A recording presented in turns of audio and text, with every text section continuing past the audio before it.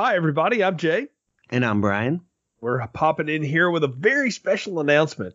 For the month of March, we are releasing 5 new episodes, and we need your help. That's right. If you listen to Film Strip Podcast on Apple Podcasts, CastBox, Google Podcasts, or Stitcher, we need you to leave us a written review for the show. These help the show reach a bigger audience, and that is what we want to do. Expand the reach. Even if you listen on another platform, you can still write a review on Apple Podcasts. So as a gift back to you for this, for every 5-star written review we receive, we're opening up the suggestion box to you all. That's right. At the end of your review, leave a comment with a movie you want us to review.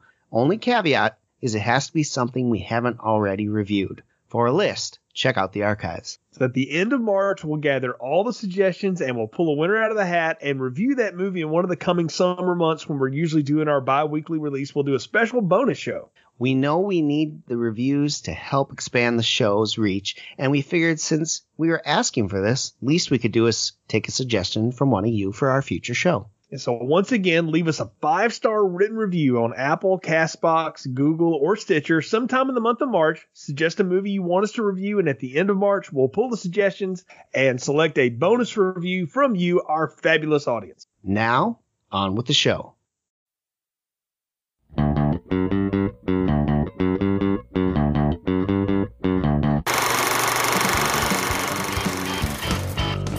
Welcome to Film Strip. These podcasts are spoiler-filled as we discuss the plots, characters, and themes of the films in review.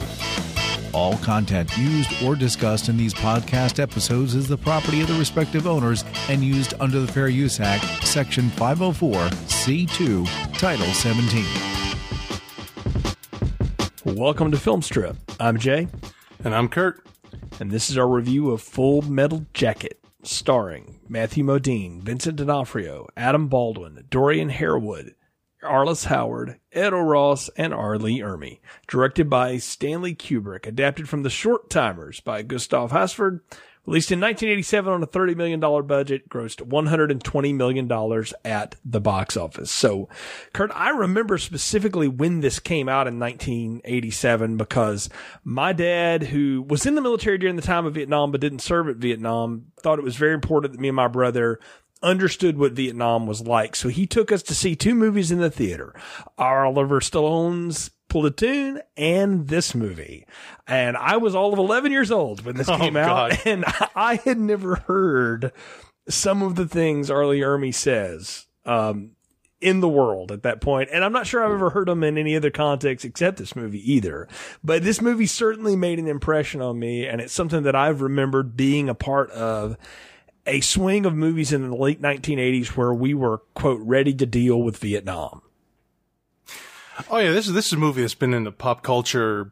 It has never left the pop culture since it's come out. Like, you constantly hear quotes from it in some way or another. The first time I saw it, much like other Kubrick movies, I knew of it years before I saw it. It was referred to in sitcoms. Like, I remember an episode of Third Rock from the Sun where Sally, being a male soldier trapped in a woman's body, voted to rent Full Metal Jacket as a movie for girls' night.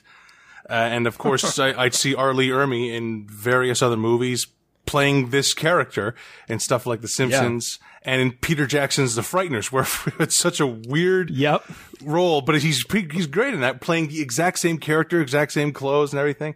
And I actually saw the climactic scene of the first act on TV. And even though that spoiled the movie for me, it was one of those things where even though it was spoiled, it's like, I still want to see this, whatever the hell this is. And so, when I was getting into all the Kubrick movies around, 2007 or 8, picked up Full Metal Jacket, and I seem to recall liking it right away, and it definitely left me shook up when it was over. Yeah, and it's a strange movie, even for a Kubrick movie, because it's just under 2 hours, and it feels like it's only in 2 parts, too. Like, there's no third act, or maybe there was never intended to be. It's almost like this wicked elaborate $30 million stage play that he's having done outside in all these places. And I've always remembered this movie because I always felt like it was the movie that didn't have an ending. And honestly, its best ending was at the middle of it. And then everything that happened afterward, I didn't really remember. Like all the Vietnam stuff, watching it this time, it could have been the first time I've seen it. I've probably seen this movie half a dozen times through the years. And I remembered so little about what happens in really what I call the second act of this movie. Everything that was impressionable is in that first half when they're all at boot camp on Paris Island. Oh yeah, that's the thing about this movie is, when I say it's never left the pop culture and it's always getting quoted, it's everything from the first, 40 minutes, that's where Arlie Ermy is and everything. And that is one of the things people always mention immediately. Like if ever I post on Facebook, I'm watching Full Metal Jacket, it's just like ticking down the clock. When is someone going to mention that, the only thing worthwhile in the movie is the first act? And which happened every time I, would talk about the movie after I first saw it. And I was always taken aback by that because I'm the guy, I guess I'm the only guy who might possibly prefer the second half of this movie to the first half. I don't know if you're the only guy, but you're the only guy on this podcast that does. That's for sure. So we'll talk about that. That's interesting though, because I've had conversations about this movie for years with people, and I think I've even had one with you online and offline about it. And all I really remember is the stuff from the front. And it's not just Arlie Ermy, though this did mint him as part of popular culture. I mean, at this point, he was a retired Marine looking for work and got brought on as, the story is he got brought on as the consultant to try to make the actor sound like the gunnery sergeant. And he finally just did it enough that everybody said, why don't you just let him do it, Stanley?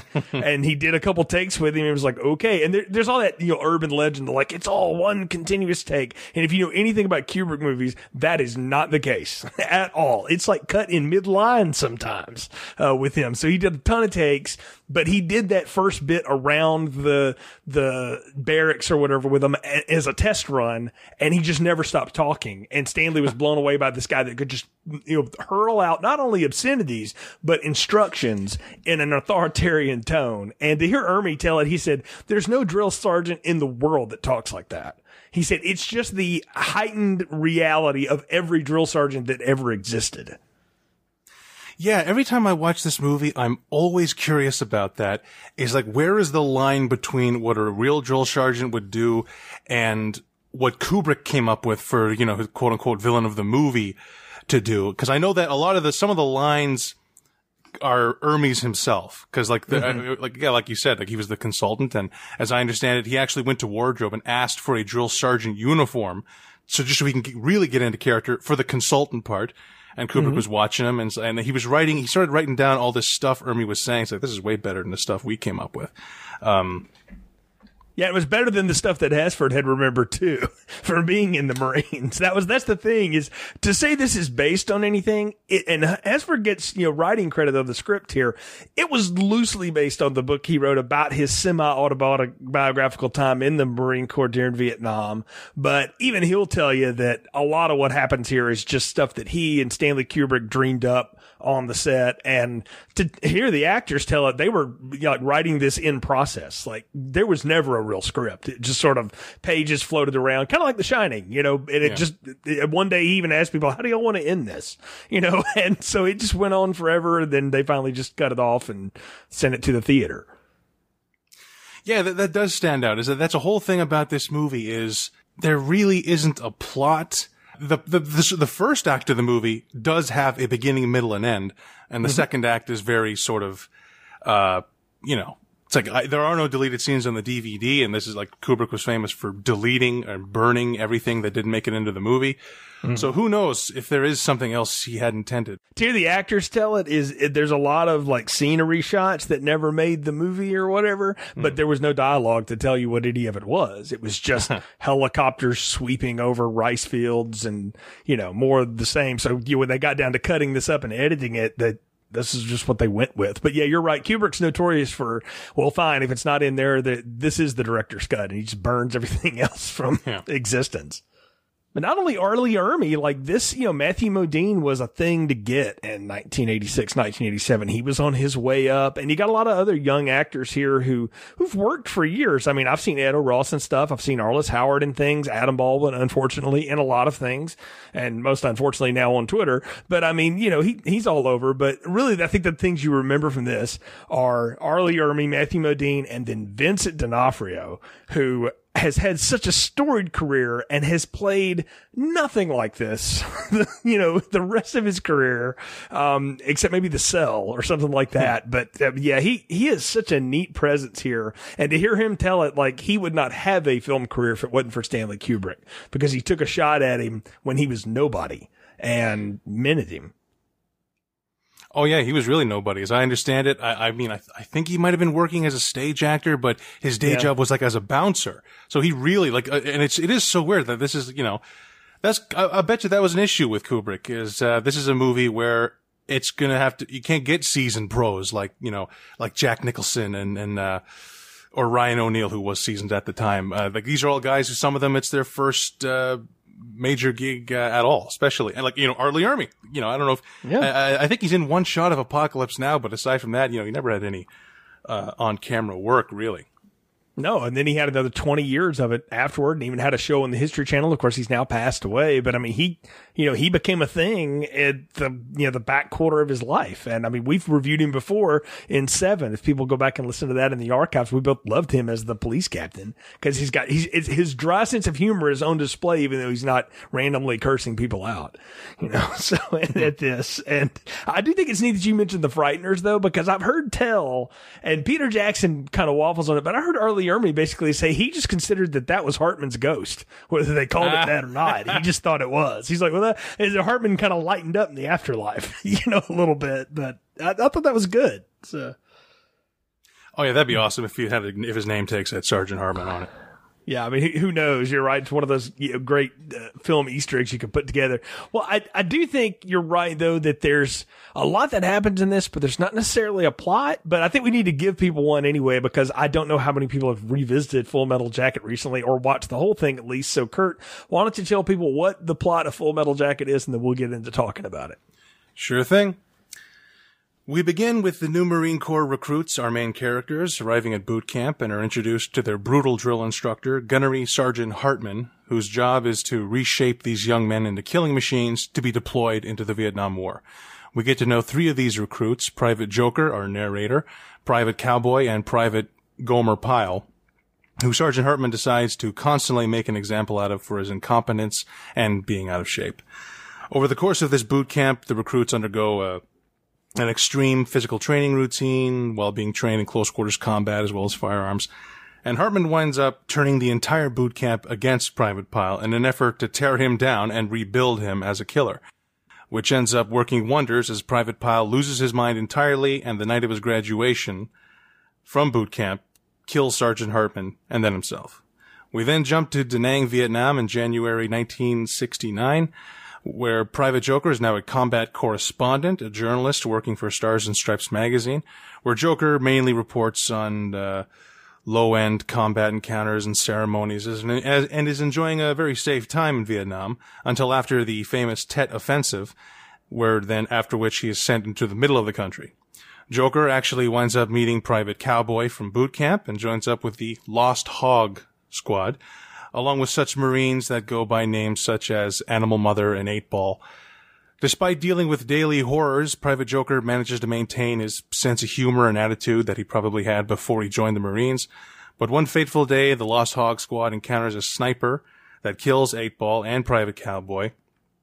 The Lost Hog Squad gets the drop on the sniper, who turns out to be a teenage girl. The Lost Hog Squad demands that Joker kill her personally, as the sniper is actually begging to be shot. Joker delivers the coup de grace, thus ending Joker's pleasant disposition and ending his transition from sensible human being to soulless killer. We end with the Lost Hog Squad and a larger group of soldiers marching through bombed-out Vietnam, singing the tune to the Mickey Mouse March. Yeah, wow. Again, for a movie that really doesn't have a plot, the beginning, middle, and end all happen in the first 40, 45 minutes. A lot of things happen, but I think it's easy to see that everything we're to view here and everything we're to care about here is through the lens of Private Joker. And that's supposed to be the Hesford character. And I find it amazing that outside of Pyle and Hartman, nobody else has a real name in this entire thing, except like, random lieutenants here and there and stuff that we don't care about. It's Joker, Cowboy, Snowball, Pyle, whose real name is Leonard, Crazy Earl, Doc J, 8-Ball, Animal Mother, what a name. I mean, right? Like they all go by these sort of call sign nickname things. And, that became like a popular thing after Top Gun, that people were all about that. And I almost feel like Kubrick in some ways is sort of taking a slap at that and going like, that all looks cool and fun, but here's what reality and war is like. And the first scene are these guys sitting in chairs, getting their long hair shaved, completely down while this random country and western song about going to Vietnam is going on in the background. And it's like all of their humanity is being stripped away from them. That is one of the more striking opening images of that thing about Kubrick. Every movie he does, he opens with something that either takes your breath away or something that makes you think. And this image of them getting, I don't know if that's exactly how every Marine Corps barber shaves the hair, but what is happening is like they're having almost like male pattern baldness shaved in their heads. Almost like they're having their youth taken away from them immediately as a sign of how their lives are going to end up in their, Vietnam careers. Yeah, as far as I know from everybody that's been in the Marines and the military, that, they shave you straight down, and they keep it that way throughout boot camp, and then you're allowed to grow it a little bit here and there. And, you see the guys later in Vietnam, they got hair all over the place because it got real lax and loose. Nowadays in the military, you got to keep it a certain regulation and all that kind of stuff. But yeah, this is what happens to you in boot camp. I mean, my brother joined the Army. This is what his hair got shaved down to. It was just stripping it all the way down. And there's actually a practical reason for it. Like if you go all the way back in histories of military, it was just to like make sure lice didn't get in with everybody else.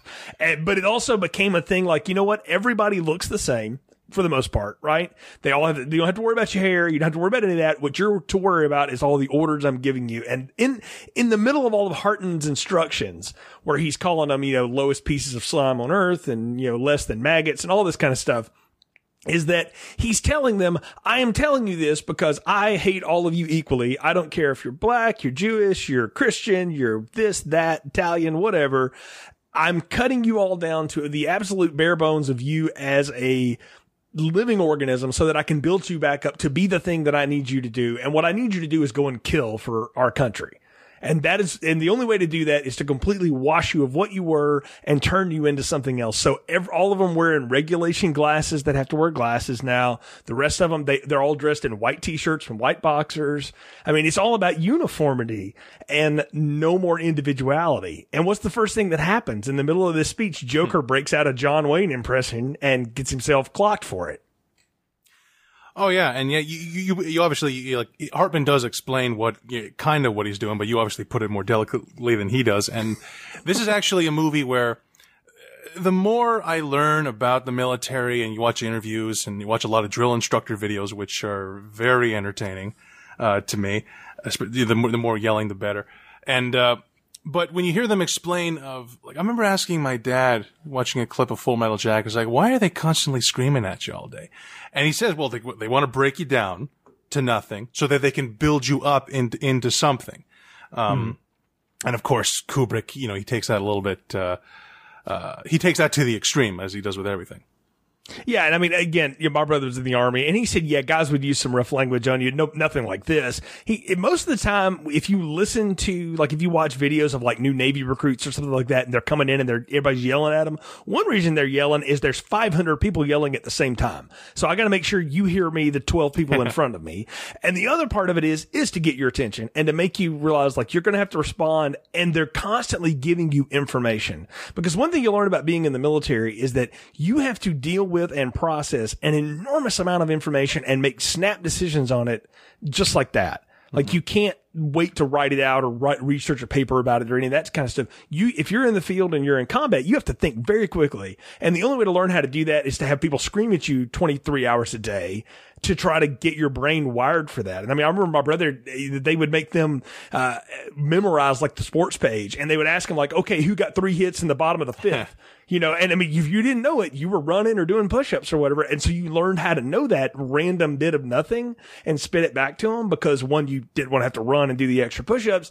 And the other part was because you were training your brain to upload a ton of information at once and then give an answer back as quickly as possible. And so that's the process of what's happening here. What Kubrick has done is framed that and built it like if a horror movie villain could scream at you before he killed you, that's what R. Lee Ermey's doing. I mean, really, like, think of like, it's like he brought Jack Torrance back from the hotel and let him be a drill sergeant. Oh yeah. R. Lee Ermey. Like I said, he's a non-actor, but he's a natural actor. Because as I understand it, he really was a drill sergeant. And an excellent commentary for Full Metal Jacket. He explains the actual drill sergeant process. Like, you can't just, like, a drill sergeant, like the training course for drill sergeants is like 6 weeks of even more extreme training than your typical Marine goes through. Like, the most fit guy on a Marine barracks is the drill sergeant, and so forth. So he is the real deal. But his constant screaming, it makes for such an oppressive first 45 minutes of this movie. Like, I remember watching this movie for the first time with my brother, and he just turned to me and said, "Is this guy going to yell for the whole movie?"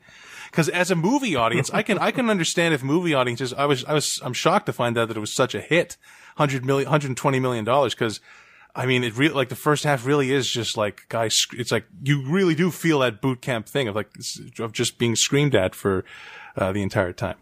Well, there's really two camps on the critics side. Like, people like Roger Ebert did not like this movie. He didn't trash it, but he said it was just kind of soulless.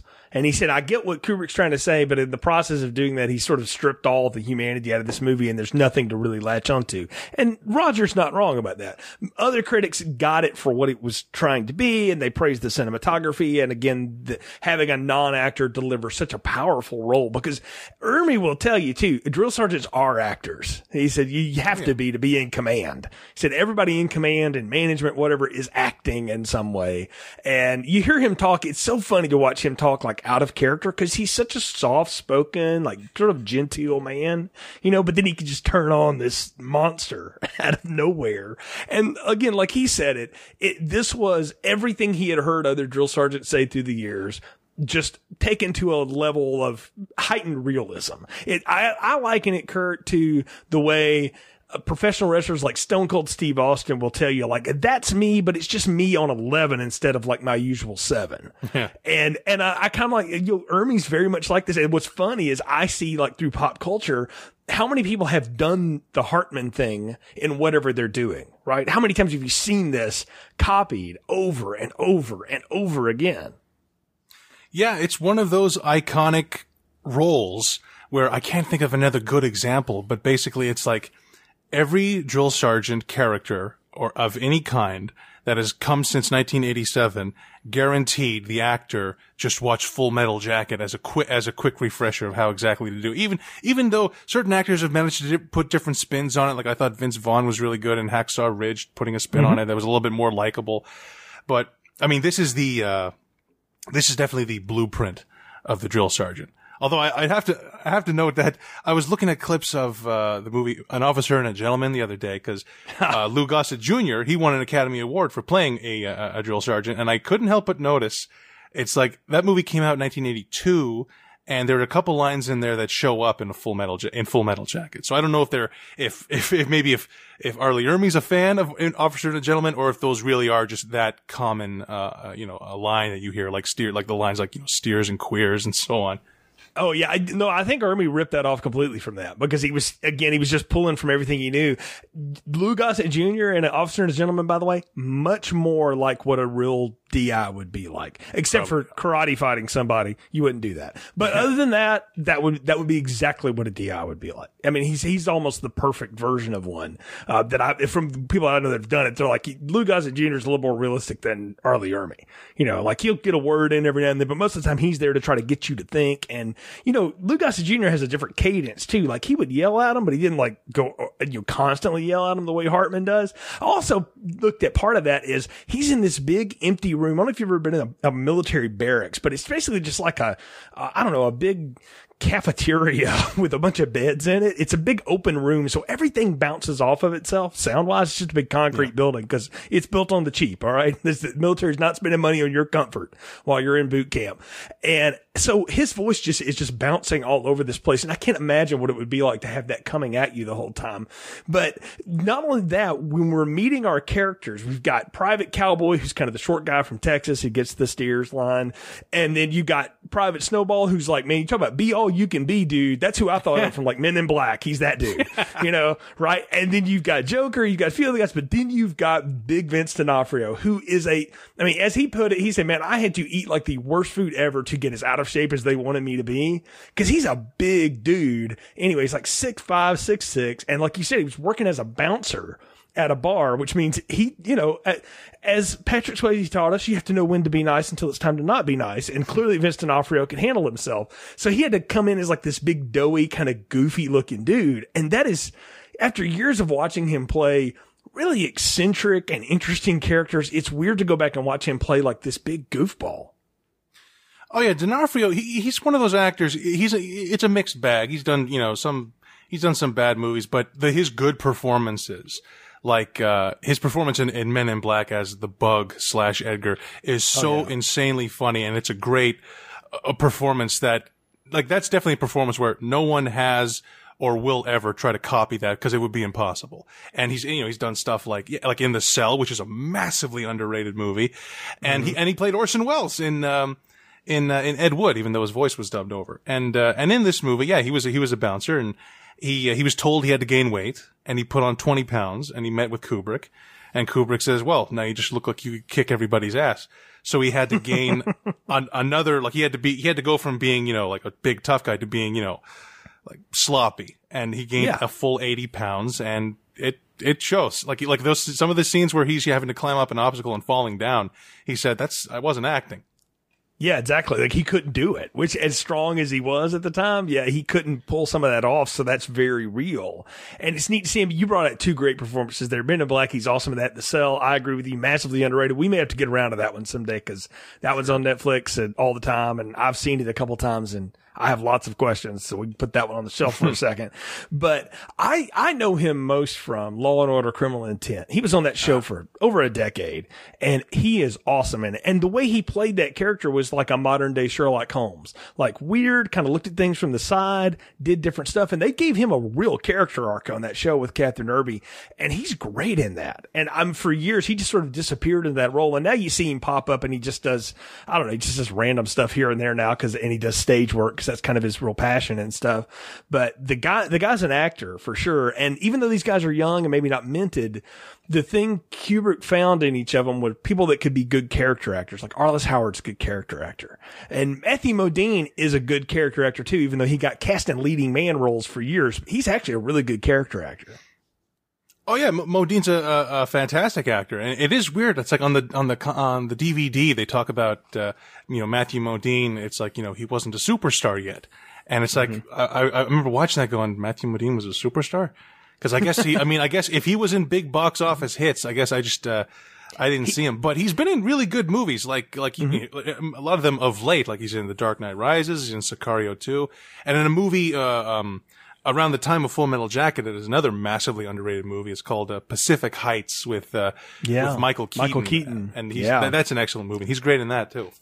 I saw that in theaters, actually, Kurt. I went with, I think my mother actually to see that. So, cause she was really into like thrillers and stuff. But yeah, I remember him in that. And I saw him in stuff like Gross Anatomy when he was trying to do, romantic drama stuff, and followed him for years. He's on Stranger Things now too. Oh, yeah. So, I mean, he still pops up and does that. And I remember when he popped up in the Nolan flick, cause I was like, that's what Christopher Nolan does, is find X stars from the 80s and reintroduces them to the world. Sure. Cause, if he could get Michael J. Fox in a movie, he probably would. So, and who's to say he didn't come out in this new one that he's got in a couple of years? But really, no, you've got all of these cool actors. And the thing is we see here is we really see Joker's transformation as kind of this wisecracking guy. That's why they call him Joker, cause he makes the John Wayne joke, and kind of just sort of goofing around. And he's talking with one guy while they're, mopping the head about like, I wish I had your sister here, better than your mother, and all this kind of stuff. Yeah. And he's just being inappropriate to actually, at one point, Hartman just, says something to him and tries to get him to, I don't know, admit something about the Virgin Mary or whatever. And what you get from Joker is that they know he's an atheist. And he totally lays out this honest thing to Hartman's like, no matter what I say, it's going to be the wrong thing. So I'm trying to avoid further punishment. And Hartman's like, I appreciate honesty like that. And he makes him squad leader. Yeah. And he basically tells him, it's your job to make sure Pyle, the worst guy in the squad, makes it to graduation. And that's the arc we see, is Joker trying to get Leonard to do it right. Yeah, that would be his arc in the first movie. And that thing about this movie is, in that first act, D'Onofrio, he only had, I should have counted. It's got to be under 100 words he actually says, in the movie. Like, it's almost entirely, visual and physical performance. Same thing with Matthew Modine in the first chunk. Like, Arliss Howard says, 8 words or so. And yeah, that is a great moment of, where Hartman actually, punches him I think he hits him in the stomach or smacks him in the face about the Virgin Mary comment. And yeah, he says, it's like, Private Joker is silly and ignorant, but he's got guts, and guts is enough. And that's when he gives him the promotion there. And that's a comment too, I think, that Kubrick is trying to say about the military, is that I don't need guys to be original in the military, or at least in the Vietnam era military. The military wasn't looking for people with original thought. They were looking for people that would follow orders and that had the guts to do things that they weren't really built to do. No one is built to do the things that these men were asked to do and then had to go and do in war. No men are. You get made into that by training. And that's just how it is. And you're seeing that in a person where we're supposed to watch everything from his lens, like we've said. And we see that, later on when it gets to graduation, he gets assigned to the Signal Corps, and Hartman's like, what? Like, why are you doing that? Instead of being, a trained killer like I've, made you to be or whatever. And that's what makes Joker different than the rest of these guys, until it doesn't, which, happens throughout the evolution. And I think that's part of what Kubrick is trying to say, is that the longer you're in that world, the more you're going to become like what they want you to be in it, because how can you not? There's nowhere else to relate to. There's no one else to talk to. Oh yeah. And this character of Joker, he's a guy who, refuses to change who he is, whether in boot camp, and, he's, the kind of a key sign of what makes a person human is, one of the things is a sense of humor. And, he tries to keep that throughout the entire war. And I think he's a guy who, like, if you asked him, even if he's joking, like sometimes he makes a joke about killing people, he really is, he's just messing around. He's just like, he's trying to just keep a sense of humor just to keep himself sane. And, I like to think that that's kind of, his death in the movie is probably, by the end of the movie, is where, stops making jokes. Well, yeah, that's what happens at the end of this movie. It's no longer a joke to him, because everything is a joke to him, even through the worst of things. And we'll get to one of those big turning points, but I want to talk about, and a question I had for you. I did not hear a single, why you are here, why this is going to happen, why you're going to go to war, other than that's what we're doing right now and you need to be killers. There's not a why to any of this. And I know I'm a non-military person, and so military people listen to this are going to lose their minds because I'm asking this. But I wanted to ask you, did you ever get a sense that anybody was trying to instill in these guys as the reason they were doing this? And if not, is that what Kubrick is trying to say about the Vietnam War and why it's so complicated for American history? Because we didn't really know why, or nobody could tell you why. Well, I was actually thinking about that last time I saw it, is it could have just been a simple line of narration, which I would have liked to have heard why these guys are in the military. And I just assumed like in the 60s it was the draft. And why isn't Pyle just quitting? And like, screw it, I'm going home. It's like probably in the draft. And, if you get drafted, you either serve or you go to jail. Right. Or as his path would have been, he's probably going to end up, going to a mental institution. But like, that's probably why they're all standing there having to take these orders. Cause it's the law, 1968 or whatever. Yeah, we should mention that's a good thing to point. We haven't had a draft since then in this country. You had to go through extreme lengths to get out of it. And some people did, some famous people did that we talk about all the time now.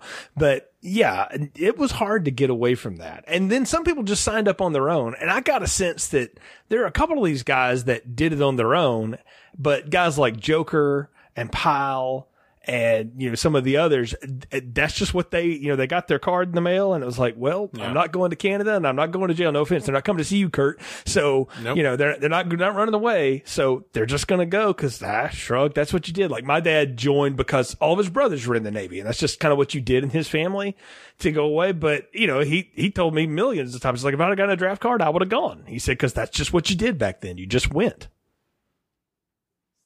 And even in this country today, Kurt, like if you're 18 as a male in America, you sign up for selective service, which means if they ever reinstitute the draft, that's what they start pulling the cards from. Is that right? I never. That is true. I remember going and doing that when I turned 18 and thinking, I had like a medical reason I was never going to be able to be in the military. So I thought this will be funny if we ever get the draft because I'll be like, okay, you got real desperate if you come grab, me, but okay. Huh. So, but I remember thinking at the time, I was like, it's 1995. We're still doing that, and we haven't had to, since thankfully, because there's enough people who do volunteer to serve and that's amazing. But at this time, the ranks were depleted. They had to do something. Oh yeah, like especially Vietnam. It's an extremely unpopular war.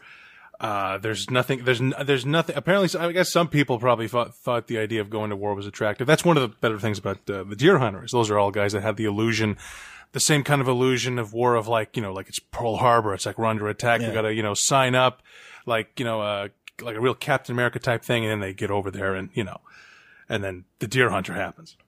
Right. Exactly. And these guys, like they're, even when we get to the war front part, there's that little part where they've got like some faux documentary group or whatever that's asking them like, hey, do you think the Vietnam people want you here? Are they accepting your help? And you get like random answers from them. We're like, I don't know, and the thing is the rank and file soldier doesn't. They're just doing what they're told. And that was the tragedy for so many of the vets that came back. And I know it's a caricature now, but you go watch that first John Rambo movie, the First Blood. Oh, yeah. That's a dark story about a Vietnam vet coming back. And the guy that wrote the book it's based on says he met a guy in an English class. He was teaching like night classes who was a vet who would just kind of talk to him to sort of work through some of his issues. And he said, I used to just have nightmares like, what if this guy loses it one day in the middle of class? And that's what he based John Rambo on. And that's where we were in America. It was a tough time to deal with that stuff. So, that movie came out in the early 80s. We weren't ready to talk about it then. Now in the later 80s is when we started to really have the conversation. And I just think it's neat that we don't have any real names except for two people here. Pyle, we know his name's Leonard, and Hartman, and we only know his last name. We don't know anything else about him. And everybody else is a nickname. And they even call each other that. They don't even, relate to each other on, hey, Henry. Really? Like that? I don't know. I just find that amazing that there's no other connection between them except just trying to survive this mess. Yeah, and I don't know if that's maybe partially Kubrick or maybe partially, I always got the sense in boot camp that you're given a schedule basically for like, I don't know how long it is, if it's 6 weeks or 12 weeks, but you're given a schedule that there's basically zero, free time to, chit chat. Yeah. So like, the idea is that they never have a chance to catch up aside from that bit where they're, swapping up the latrine.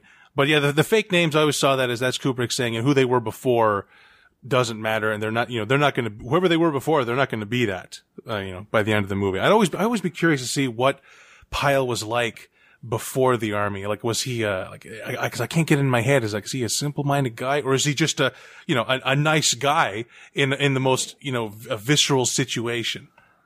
I kind of always took him as if Lenny from In Mice and Men had gotten drafted into the Marine Corps. Yeah. I mean, he kind of is. I'm like, maybe he's not that simple or anything, but he's definitely not. I mean, this is a guy not going to MIT either. So he's probably working on the farm or, working at the local factory or something like that, which then there's nothing wrong with that, by the way, at all. I'm just saying, like, this is not, rocket scientist that we ripped out of, Virginia Tech or something to send to the military all of a sudden. And what we find, though, and this is when it starts to get real weird and scary, this movie, because this movie has almost no score except for the times when it wants Vincent D'Onofrio to be Jack Nicholson from The Shining. That's right. Yeah, they let him, he starts shooting the gun, and I love Hartman has that line, like, we finally found something you're good at, pal. Because he shoots better than everybody in the platoon, even though he's terrible at everything else. But he gets obsessed with his rifle, and Hartman's giving this whole speech about all these guys that have committed assassinations. And where did these guys all learn to shoot? The Marine Corps. And it zooms in on D'Onofrio's face, and I swear it's the same Jack Nicholson looking out at the snow and all that stuff, right? Oh yeah, that's the Kubrick look 101. And that moment, that's one of my favorite scenes in the movie where Hartman's talking about who knows who Charles Whitman was, and that's the guy who, killed 12 people, and that the famous guy who killed people from a tower in Texas. But just on a side note, there's a sort of a documentary / animated movie called Tower that goes into what happened that day, which is a brilliant film. But Hartman is using that as an example as we want you to emulate that guy. Like he talks about Lee Harvey Oswald. It's like he killed a man and got off two shots on a guy. One of them was a headshot from 250 yards or meters away. So he says that's what we're looking for. If you can't shoot like Lee Harvey Oswald, you're not a decent Marine. I know, like, what a horrible thing to say. And again, no real Marine drill instructor, politics or not, would ever say something like that. Like, no matter how callous and weird they were, like, only a complete and total monster would say that. And that's when you realize, like, man, this guy is beyond the pale. And he is who Kubrick wants you to think is the villain of this movie. Because that's the thing, is like, it's a war movie, so the opposition is supposed to be the villain, right? Not really. What Kubrick's telling you is the villain's here at home. The one that's training these people who says ridiculous stuff like this. But you see that look on, like, the other guys are sort of going like, is he for real? Especially like the men of color in the group are like, seriously? Is he like being honest about this? And then you've got, Powell over there just sort of soaking it in. And I'm like, man, this dude's a totally unhinged. This is going to end badly. And, again, I remember seeing this as a kid, and the way it turns out, it's not what you expect at all. And we got to talk about that scene because we've gotten through graduation. We do get Powell through. Somehow he makes the infantry. Can you imagine that guy in the infantry? But he's getting shipped out, all these other guys.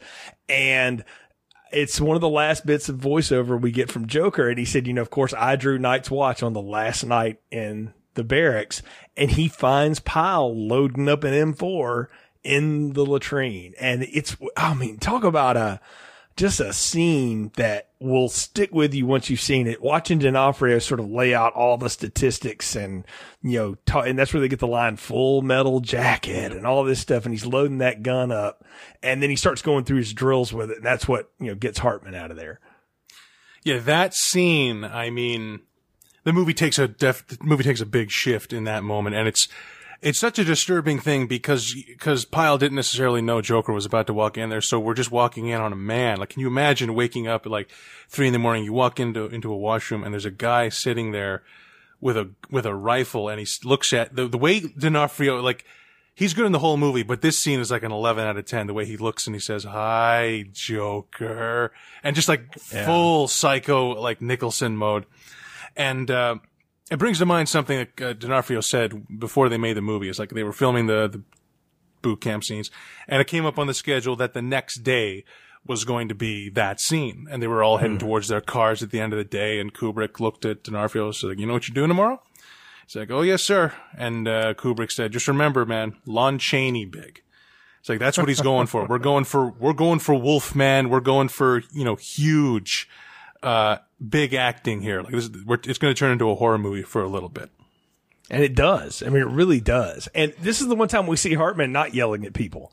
Because he comes in there and he's like going, what is going on here? And he's yelling at Joker like, why is Private Pyle not in his bunk? Why are you not beating him over the head? You know, all this kind of stuff. And he says, well, yeah, I've got to let you know he's got a loaded weapon, sir. And I love how he turns the volume down. Ermey does. He's like, now look here, Pyle. You're going to give me that weapon and you're going to put that on the deck and we're going to get out of here right now. This is not going to go the way you think.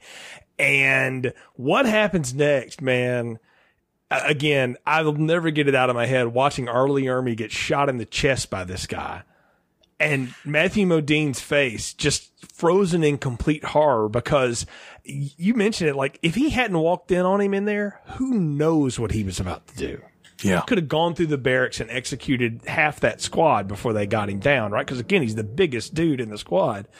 And then of course he sits down on the latrine and shoots himself. And it's just a horrible scene. And for me, I've often wondered, how do you ever pick up from that in a movie like this? Like, that seems like such an ending. And if it's not the ending, it's definitely the end of act one of a play where you leave people sitting in their seats with their mouths open. Yeah, like, I've been watching a lot of older movies, the last couple of days, and a lot of them have an intermission after a big scene where you have, like, you get your time to think about what happened or whatever. And I thought if there was ever a moment, even though it's a shorter movie, where you need like an intermission to take a break, to ponder what just happened, it's that, because that is such a shocking moment. Like, you're not ready for that. Like, you think you're just watching a movie about boot camp, and then we're going to cut to all these guys in Vietnam and everything. And no, it's, it calls back to that scene of where he says, Charles Whitman and Lee Harvey Oswald, I love this line, those individuals showed what one motivated Marine and his rifle can do. And before my island, you will be able to do the same thing. And what happens? If he didn't kill himself there, guaranteed that Pyle would have been another guy in a tower, or he would have done some horrible stuff in Vietnam. But whatever, he was broken down, from, innocent young man to a killing machine. And then he ends up by killing himself. And yeah, every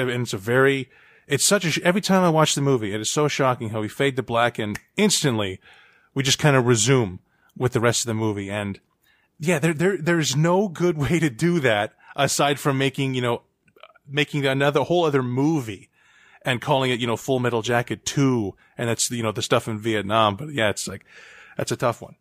It is. And the way it comes into that next scene, it's in the daylight and Joker's sitting there with, I think it's Rafterman or another guy. And it looks like they're, having a drink before going to a meeting. And one of the Vietnamese prostitutes walks up to him and basically propositions them. And I mean, it's kind of they play it off like a big joke, like, no, too expensive for us. My mom only lets me spend $2 sort of. And I'm like, just undercut that whole scene with this big joke. And I guess it's the only thing you can do to kind of bring your audience out of shock at that point, because we don't know how far forward we go. His hair's grown back out.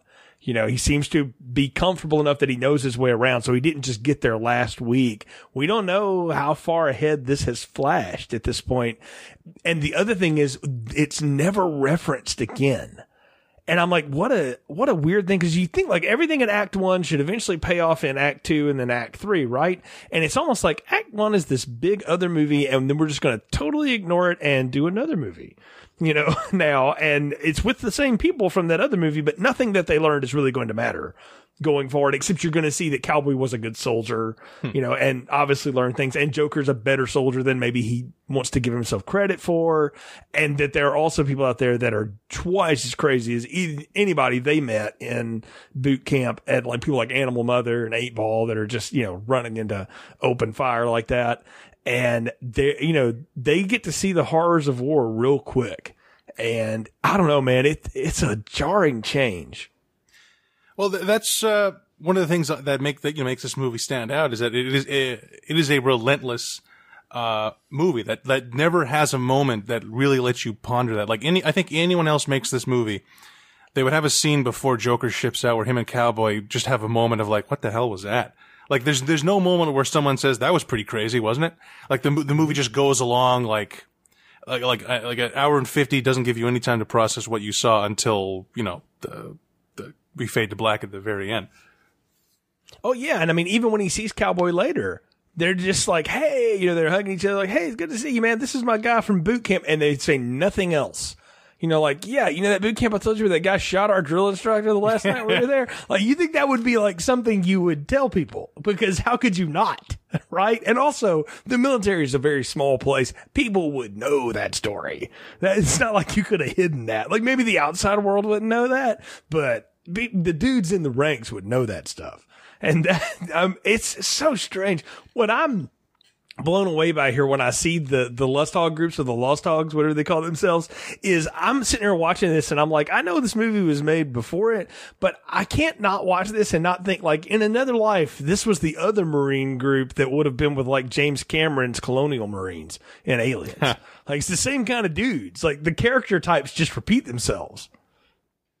Oh yeah, for sure. Like, you know, this isn't the most, authentic, you know, true to life, Marine Corps, military movie. It's a little bit more of a, not necessarily, it's like, you know, there's no Hollywood, Army movie like this, but it is much more of, you know, fabrication, much like, you know, Aliens, where he wasn't trying to make the real thing. He was trying to make, you know, Cameron's version of what a Marine's like. And that's, you know, same thing with Kubrick. It's like, I don't know if Kubrick, Kubrick's not a military guy, so he doesn't really necessarily know what Marines sound like. But in, you know, Kubrick movie, they're going to talk like how Kubrick wants them to talk. Well, that's the other thing, too, is Kubrick's not a military guy, but how many military movies have we seen this dude make? You know, Paths of Glory, Spartacus is a military movie. You know, I'm like, this is the third time around for this with him. And fourth after Dr. Strangelove. Oh, that's right. I always forget Dr. Strangelove is really a military movie. So, yeah, you're right. So it's not like it's not something the guy's not fascinated with, even though he's not, you know, quote, a military guy. He obviously is fascinated with different aspects of it. Like in Paths of Glory, it's all about leadership and responsibility and morality, right? In the face of, you know, corruption. And in Spartacus, it's about a rebellion, right? And a rebellion for a righteous reason and revenge in a lot of ways. And Dr. Strangelove is about absurdity and bureaucracy, right? And this movie is about the guys in the weeds of the Dr. Strangelove military. Because make no mistake, like, that's only a few years before any of this would be happening in real time. Like Dr. Strangelove made in the 60s. This movie's taking place in the 60s. So these are the guys that have to carry out the goofy orders of the dude sitting in the big room talking to the, you know, smoking weirdo, you know, scientist, right? I mean, that's what is happening. And I mean, you ask people that talk about Vietnam that are Vietnam experts, they'll tell you what messed that war up for America was the fact that you had people over here in America trying to run a war that was happening a world away, and you wouldn't let the commanders on the ground do what they knew how to do. So it was all very confusing. Oh yeah. Chaos is sort of a theme of this movie and a lot of Vietnam movies. I mean, like it's, you know, like, it's all over Platoon is, like that's another movie where there isn't necessarily a plot. And one quote about Vietnam that I'll just never forget. It was in the Ken Burns documentary. I've only seen parts of, but it just stood out so much where a guy was talking about he would be in a battle and he'd look around and he's like, I already won a battle here. And he's like, and then he'd be there again. It's like, I've never heard in the history of war of having to reclaim the same spot 3 times. Like they didn't have to take Omaha Beach 3 different times. So it just like goes against the grain of what, you know, how you win a war. And that's kind of the whole thing with Vietnam. It was such a, you know, utter disaster where like as crazy as things are in this movie, I don't find them, unbelievable. Oh, no, not at all. And I'll give you another one of the movies in this era of Vietnam movies called Hamburger Hill. I don't know if you've ever seen that or not. Talk about one that just displays the horrors of war for you. Hamburger Hill is named after exactly what you think it would be. And it is essentially the anthill. Remember the anthill from Paths of Glory? It's guys keep charging up this hill and getting mowed down to try to take it. And and just spoiler alert for a 30-something-year-old movie, when they finally take it, the dudes that are survived are standing around looking at each other and they don't say a word. The look on their face lets you realize, like, we did all of that for this?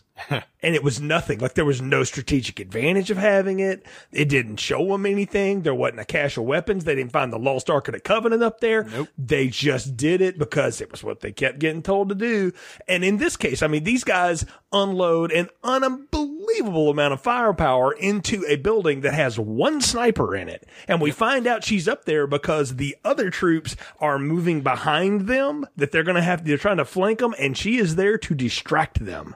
And that is a big metaphor for all about fighting in Vietnam was we have all this superior firepower and we think we're going up against this huge army and it's one girl in a tower with a rifle who is just distracting us so that we don't pay attention to what's really going on back here. Yeah, it's that scene, like, you know, obviously jumping ahead to the idea of this being like a teenaged girl. They don't really harp on the fact that how young she is, but I always think that's kind of that's a Vietnam hallmark. Is like that's another thing. I was like, that's one where, you know, they got the kids involved. It's like it was that insane of a war. Vietnam's a hard thing to wrap our brains around because you would be trying to take objectives and you didn't know why. Like it was just because that's what you're supposed to do. Or when bad things would go down, like you get one of your guys killed by a booby trap and your lieutenant's out and you're like, I need some support because I'm getting shot at over here. And like, well, we don't really have a tank in the area. Well, then why am I here on maneuvers? I mean, nowadays the military is much more coordinated. They still, you know, make mistakes like everybody else, but they don't send squads out without knowing they got air cover for them. They got armor cover for them. They got, you know, something to be able to back the dudes up because they learned all of this from this. Like you send these guys just walking through the streets and they're going to get picked off and then they're going to get stuck in the middle of a firefight and you have no way to get support to them. Because again, the war's being run by people in Washington and not on the ground. It is the most disorganized war. I mean, one thing about, like, you know, World War II, it's like you look at a map and you can see, like, without knowing, you know, anything, you can tell what the objective is. All the roads point to Berlin. Like, boom, that's it. Whereas Vietnam, it's like, you know, I'm 31. I've seen so many Vietnam movies and seen documentaries. I'm still not 100% sure what the end result they were looking for was in Vietnam. I mean, the political answer is to stop the spread of communism in the area. America thought we'll go support the Vietnamese that want to be freedom fighters or want to be free. And by doing that, we'll show that, hey, you can't just march into people that don't want you here and take over land. You know, so one imperialist goes against another imperialist. That's really what it's about. And what failed was people were like, yeah, you know, I'd rather just live and not get shot at every day. And I don't care who's shooting at me. And that was the problem, is you couldn't get the people to like fight for themselves. You know, it's kind of part of the reason we're still involved in wars in the Middle East is trying to get, you know, that military to fight for itself is a whole other problem. You know, and I'm not comparing, you know, the two because it's a totally different thing, but that's what the political answer has always been, is that we were trying to stop the spread of communism in this area. It's, you know, Southeast Asia is a big shipping area that threatened Japan. We're friends with Japan. We're trade partners with them. We can't let them get threatened anymore by, you know, Chinese communism or Russian communism or anything else in the area, because that could really affect our market and all this kind of, it's all that kind of stuff. It's all about money and markets and all that kind of stuff and power. And it's also America trying to say, like, no, we're have a bigger sword than you. And then we took our big advanced military sword over there and got our teeth handed to us by people that knew how to fight in the streets and also knew how to organize, that's the funniest thing. And you talk about the disorganization of war. No better example of that is after the leader gets killed and Cowboy's got to take over and he's trying to tell the guys, stop shooting. I'm telling you, we need to just wait this out. And Animal Mother and these other guys are like, no, we got our guy down there. We're going to go get him. And they're just disobeying orders. So like all that training, a lot of good it did. Oh yeah. It's, you know, you get that in Platoon too, where it's like very, I mean, in Platoon, that's the whole thing of the movies. These, you know, the two sides of the same unit going to war with each other. And, you know, this is a movie where, well, especially in that bit, everyone's a private, and, you know, it's, you know, tough. Everyone's basing, like, Animal Mother is certainly not taking orders. He's basing everything on emotion of, I don't care what anyone tells me. I'm just going to shoot over here until, you know, like, I feel better. You ever look at Animal Mother, the Adam Baldwin character, and think, like, if, you know, Private Pile had been in shape and just a little bit smarter or a little bit more about his wits, that's what he would have become? Because it's kind of played the same way. Like, Baldwin sort of plays it the same way. Oh, big time. I know that's, I think, I don't know if that was Baldwin who said that or someone, maybe one of the writers, but definitely, that is definitely a thing, is that Animal Mother is absolutely like, you could, if you really wanted to, you could have just had, you know, could have cut from the boot camp and have D'Onofrio play, Animal Mother and not change a line of dialogue. Like, the thing about Animal Mother is, I mean, he is pretty crazy, even if he's a little bit more of his faculties, but he's a little bit of a nutbag. It's one of my favorite lines as 8 Ball comes up, says, despite what you might think, Animal Mother's one of the finest human beings in the world. Under fire, you just need someone to throw hand grenades at him the rest of his life. Right. Yeah. He's good in a fight because he is fearless. Like you talk about having guts. The dude has total guts. All these guys have guts. 8 Ball gets shot down in the street. The doctor goes after him again against orders. He gets shot. When he points out where the sniper's from to Cowboy, he gets shot. Or to Animal Mother. And then everybody runs over there. They huddle up together. And man, you talk about of all the deaths that are happening, and it's just gruesome all around us. When Cowboy got shot because he stood up in the window to use the radio phone to try to get some support again, I was like, no, please don't let him get shot in the back because I forgot what happened to him. And he gets shot. Yeah. And then the way he goes down, he's like, no, I'm tough. I can take it. And they're like, yeah, you can take it. You can hack it. And then he just dies. I was like, oh man, that is just gut ripping. It's a pretty Kubrickian scene because it's very unsentimental. There's no sad music. No one's crying. It's just very quiet and everything. And just on a side note about Arliss Howard, he is he's terrific in this movie and in other stuff. He's been in bad movies like The Lost World, Jurassic Park, but he's been in great stuff. Like I was just watching one of my favorite scenes in Moneyball where he plays the owner of the Boston Red Sox, and he's so good in that movie. It made me think, did they just get the owner of the Boston Red Sox to play himself? Like he's that good in the movie, and he's terrific in this. And no, he's great in it. And when he dies, like you can see something in Joker where he's like, no, not my guy. He's got Rafterman with him. He didn't really care about this dude, right? And Rafterman's funny because he's like, man, I want to see some action. And Joker's like, nah, not really. I mean, we did talk about it, but there's that whole scene where they're sitting around the table and they're like, reword that to this and say it was minimal casualties. And all this, you just see like, well, we're just spinning the same thing that they're spinning out of their side too. Oh yeah, like he says, change search and destroy to sweep and clear. Yeah. I mean, right? I mean, but again, that's what we do, and more, that's what the war correspondents there were doing. Yeah. And, he's over there trying to do that. And then at this moment, he's like, no. And when Animal Mother's like, let's go get some payback, and you see it in his face, like, yeah, let's go do it, And so they go into the building, they corner that girl sniper. I love the scene where his gun jams, his M16 jams, and he drops it, and he's, of course, as you would be, she's just unloading the AK-47 near him, and he's trying to pull out his sidearm and can't get it out quick enough. And I'm like, man, Joker's going down. Yeah, that's that whole scene. This entire that's the last 30 minutes is essentially this extended, short film about getting pinned down by a sniper. And I like that. Like they think they're under attack by an entire squad, and then they find out, and not only is it just one person, and not only is it a woman, but it's it's this just one girl. I don't know if it's intentional or not, but it makes me think of Hartman talking about, what one motivated Marine and a rifle can do. It's like, that's what this girl is. Like, if they didn't manage to get the drop on him, she probably would have taken them all out. No, you're exactly right. And I think that line does ring forward again and again. What one motivated soldier with a rifle can do, she's at an elevated position. Even when they get close, she's just gunning them down. And what happens is, who comes to save the day? Rafterman. And he shoots her. And of course, he's like, he's all jazzed up. And of course, Joker's just like, how am I alive right now? Like he's having a total Pulp Fiction, how did the bullet miss me moment, standing up there.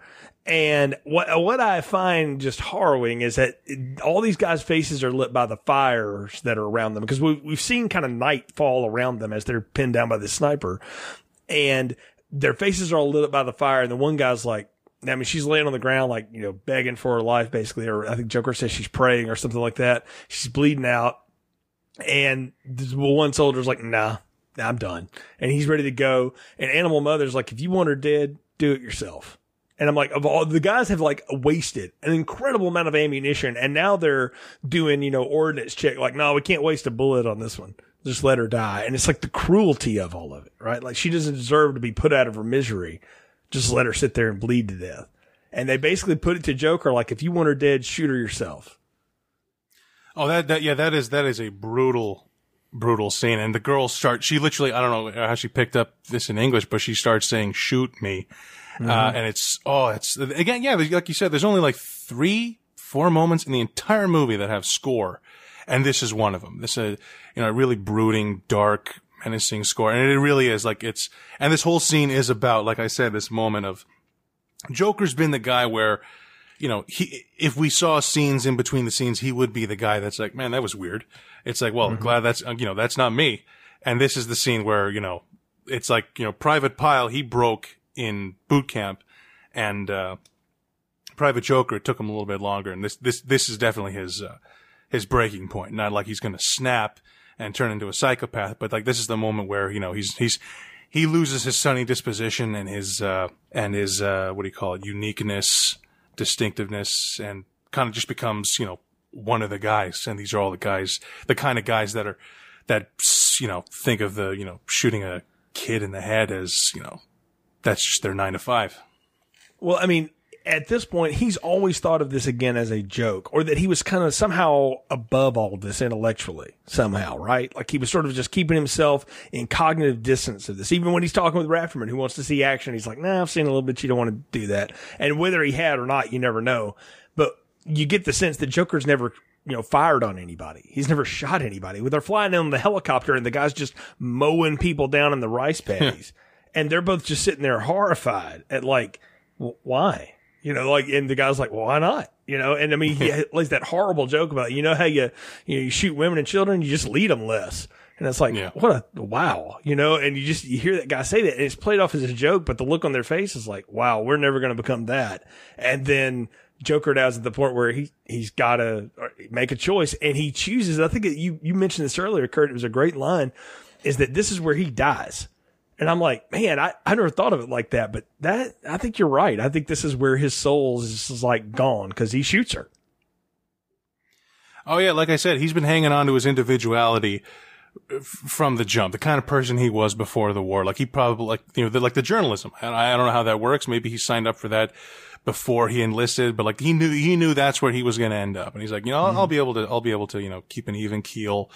I'll probably write a good book about this when I get back, but, you know, I'll be the guy that has the safe, normal career in Vietnam, and, you know, and I'll go home, you know, safe and sound. And then, you know, the chaos and circumstances of Vietnam. Like, I don't know if Kubrick is saying this or not, but I like the idea that, you know, Joker thinks that he's the one who can't break, and in Vietnam, you know, everyone breaks.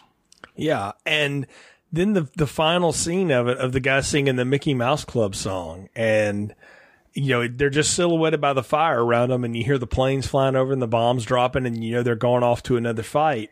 And it's like these boys that have been turned into men at this moment have decided, we just need to be boys for a little bit, just for a minute. Yeah, there's two ways of looking at that, because I've seen people say, you know, that's one, like, seen people look at that ending and just say, what the hell was that? But when I first saw the movie, I dug it. But there are two ways to look at that. One of them is that Kubrick is sort of, you know, he's taken away the real world and he's making this a metaphor for them, you know, kind of having to, you know, devolve back into children in order to, you know, process what's happening, or they're devolving into children playing cowboys and Indians in Southeast Asia. But I prefer to think of it as, you know, they're all realizing how dark these times are, and one guy just started singing the song, and they all watch TV. You know, they know the words, and they just start singing along to pass the time. But no matter how you slice it, it just creates this incredibly surreal moment of these guys singing a Disney song, and amongst all this, you know, horror. I can't help but think of A Clockwork Orange, guy singing in the rain, doing what he's doing, and that's, you know, Kubrick's a fan of that. Yeah, he loves ironic music choices. Oh, yeah. And always has. And I mean, definitely that won't be the last time we see him do it, because we'll get it next time too, in his last film. And he does it again here. And it leaves us with the ambiguous ending. I mean, it just cuts. That's it. And then you get a little music and, you know, black and white credits, and that's it. And I mean, I've never not watched this, Kurt, and not gone, and then what? I just feel like I'm left with something here. And so I wanted to ask you this. Like, in my head, you could tack 25 more minutes, maybe 30 on that front end when they're in boot camp, and you got a complete movie. Or you tack another 25 on the end of this, and we deal with the fallout of it, and you've just got the standard Kubrick long movie. Which one do you think would work better? Well, it is weird. Like I said, I think if anyone else made this movie, you would have 30 minutes on the beginning of the movie, like get to see Private Pyle or Lawrence, with his family and them suggesting, maybe you should enlist, like the patriotic slant of it. It's like, you should, serve your country and so forth, and have each person's motivation of why they're enlisting. I think that's what other filmmakers would do. And if you tacked it on the end of it, you would have Joker or all the other characters really explain and go over what happened. Like in Deer Hunter, they do that. Like that scene at the very end of Deer Hunter where they're sitting around the table singing, I can't remember which song it was, God Bless America, I guess. It's like a moment like that. But Kubrick says, well, the characters aren't going to be left to think about this. Like, that's your job as the audience, almost like 2001. It's like, I'm not going to tell you what happened. It's like, you figure it out.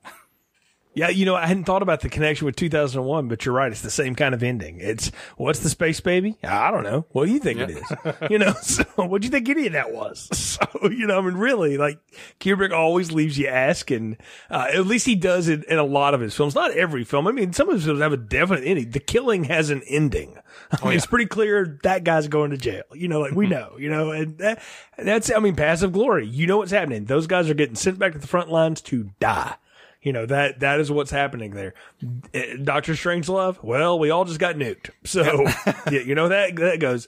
And then Spartacus dies the end of Spartacus. You come back to this one, and where these guys are probably all marching off to die. Maybe, maybe not. We don't know. Like, the only thing for me, like, if I could dream up a, third act or whatever, you go to modern times and you see Joker in the 1980s trying to be a yuppie or whatever and deal with all of this, in some way, and some kind of Ordinary People sequel or something like that. But otherwise, I don't know how you wrap it up. And again, to hear the actors tell it, Kubrick didn't know how to end it either. Yeah. He was just like, I don't know. We'll just figure it out someday, And they just came up with this, and there's the ending of the movie. Yeah, and going out on Painted Black, the Rolling Stones, I don't know if it's their trippiest song, whatever you want to call it, but it's a very, like, as if you don't feel kind of dark and brooding enough, they hit you with that, and it's like, like Kubrick's just not going to let you feel good, during this movie. No, and Painted Black is a very weird Stones, even for the Stones, like, they're a blues band, and then they came up with this sitar-infused, satanic sounding thing, and it's like, what is going on with these guys? And it's a trippy tune, you're right, and it's a good one to end it on here. Well, I think we're at the part of the podcast, Kurt, where it's time to give final thoughts, recommendations, popcorn ratings, so what are yours for Full Metal Jacket? Well, Full Metal Jacket is Kubrick changing directions like he always does in his career. He does sci-fi, historical epic, horror movie, and then he moves on to Vietnam. Now, there's not a whole lot in this movie that reminds me of what I think of when I think of Stanley Kubrick, in a way. It's much faster paced. Like I said, it's very relentless. It's much faster paced than his last couple of movies have been. It makes me think it is a damn shame that he did wait so long to make his next movie, because the way his style was evolving, making, faster paced movie, it's like, geez, too bad he didn't make a movie, 1990 or whatever like that. What was that movie? The Aryan Papers was the movie he almost, made, but then he didn't. But I think Full Metal Jacket is, it's a great war movie. It's not quite as great as certain other Vietnam movies like Platoon or Apocalypse Now, which are personal favorite movies of all time for me. But it's definitely a unique take on Vietnam. Very much, it's interesting hearing that Ebert had a problem with this. I thought the whole point of the movie was it's a movie about the dehumanization of young men into killing machines. It's about that process from start to finish. It's like in Apocalypse Now, Martin Sheen's already crazy when we meet him. And in Full Metal Jacket, it's like we get to see how he got that way, in a way. And I think it's one of my favorite Kubrick scripts. This was Kubrick's final Oscar nomination. The movie was nominated for Best Adapted Screenplay. I think it's a pretty funny movie with some great dialogue in that second half. And it's the closest Kubrick ever got to making a movie with naturalistic dialogue that resembles anything the way real people sound like, in my opinion. Fantastic cast led by Matthew Modine as a very relatable everyman in Vietnam. You got Vincent D'Onofrio as an extremely relatable type guy who joins the Marines as a normal guy and is slowly but surely driven mad. It's a brilliant acting job. But of course, my favorite performance in the movie is by a guy who wasn't even a professional actor, R. Lee Ermey, as the definitive cinematic drill instructor. I don't know how he wasn't nominated for Best Supporting Actor Oscar for this, because it's truly a, one-of-a-kind performance. Like I said, the blueprint that all boot camp drill instructor roles have followed. And it's even easier to appreciate, after when you see, like you said, that Ermi in interviews couldn't possibly seem like a nicer, more easygoing guy. So it's like, oh, this guy, he really is a good actor. And it really is one of the best performances in a Kubrick movie. Like right up there with Peter Sellers in Strangelove or Malcolm McDowell in A Clockwork Orange. It's not my favorite Kubrick movie. It'd be probably right smack in the middle of the filmography. But I still think it is an exceptional war movie, and it's an extra large popcorn for me. I have a complicated relationship with this movie, Kurt, and I've laid that out at the beginning, and I don't think I've changed my mind on it throughout. I always feel like the first part of this, the act one, is so good. It's some of the best Kubrick stuff ever, and it's some of the simplest. It's not real elaborate shots. It's nothing more than what you see with good dollies and moving people around. But the way he gets that naturalistic dialogue, like you said, I'm glad you called that out because that's exactly right. It's closer to the way real people would talk if Kubrick understood real people at all. And clearly he does not. So, and never did. So, because he was very extraordinary himself. So to see that come to fruition and then end on such a punch note, there's no way the second half of the movie can't let me down every time. And part of it is, I think I latched into Pyle and maybe Hartman more than I did Joker. And that's nothing against Modine. I think he's great in this movie. It's just, I got what that guy was about and I didn't like him. And I don't think you're supposed to like Joker. I think you're supposed to look at him and think this guy thinks he's above all of this and that he can keep this humor to keep this cognitive dissonance from war. And the reality is he cannot, and it will break him. At some point it breaks everybody and it breaks him. And I think the hard part for me in the second half of this is I don't know who I'm supposed to root for except maybe Cowboy. And that for me makes a hard cinematic experience. Now, is it brilliantly shot? Does it look awesome? Absolutely. Terrence Malick borrows a lot from this for Thin Red Line, in my opinion. And I think that's a fantastic war movie. And it's very much more in line with this, actually, than something like Saving Private Ryan or anything like that. But I just don't have any characters I can follow. And that's hard for me to really love a movie like that. So for me, the first half of this is awesome. The second half is a big letdown. And it always is every time I've watched it. And I'll say this too. This is a hard movie to watch. I mean, it's hard to watch this and just not feel really, I don't know. When I got done watching this, honestly, man, I felt like I need to watch some cartoons or something. I'll tell you what I went and watched when this was over. I went to Netflix and watched the Fast and the Furious movie because I needed to just go into that land for a little while and not live in this headspace anymore. I do think that makes this movie remarkable, though. So it is worth seeing, but it is a hard watch. It's probably in the middle, maybe the lower middle for me on the Kubrick scales.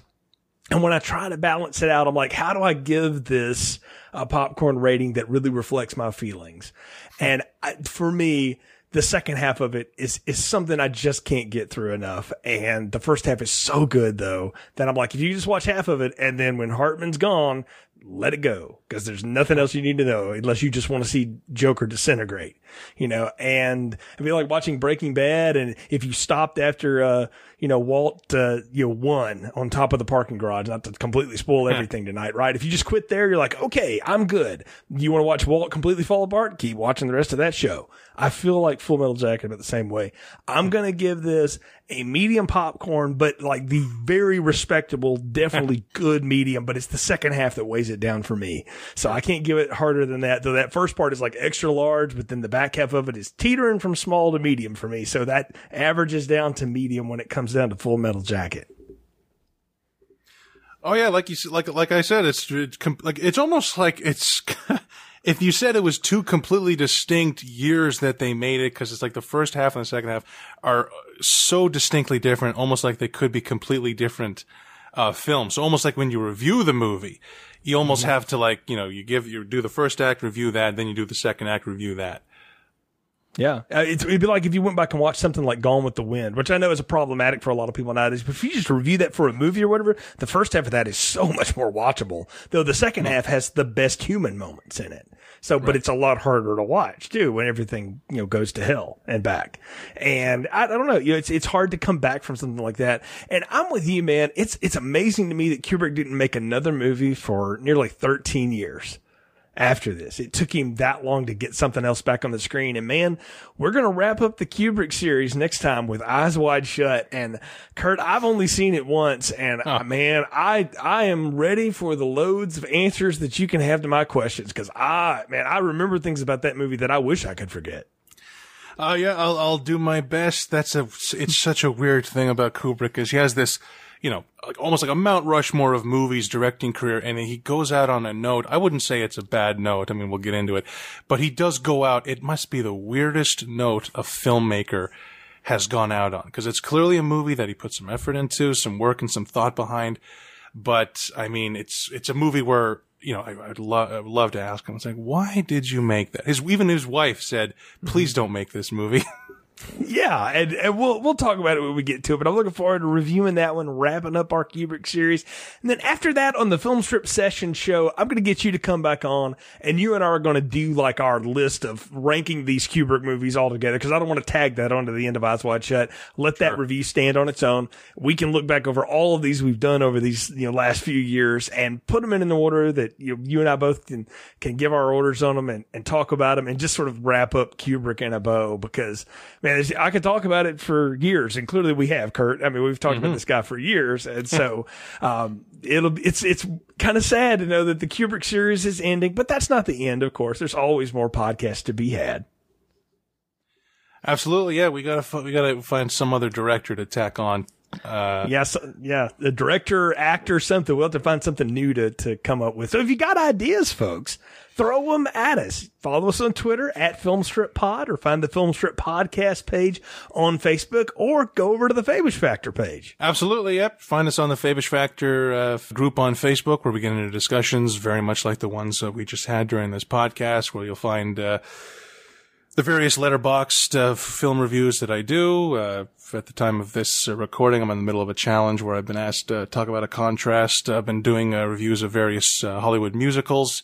Last night I watched Oliver, and the night before Fiddler on the Roof, and today I had to recap and watch Full Metal Jacket. Now that's a hell of a shift. I hope you enjoyed our musicals in November that we did when we had The Sound of Music in Chicago. Because you can't get more of a switch from those either, I'll tell you, Kurt. No. That's fun though, man. Always kinds of cool stuff happening on. And of course, folks, follow the show. Leave us a positive review if you find us on iTunes, Google Play, Stitcher, wherever you get us. It helps other people find the show. The downloads have just been going up. We're getting more and more audience again, and it's great to be back with everybody, and we appreciate your support. So until next time, for Kurt, I'm Jay. You've been listening to Film Strip. Thank you for listening to Film Strip. You can find more episodes on our website, filmstrippodcast.com. The Film Strip theme music is produced and performed by Frozen Lake 121. All content used or discussed in these podcast episodes is the property of the respective owners and used under the Fair Use Act, Section 504, C2, Title 17.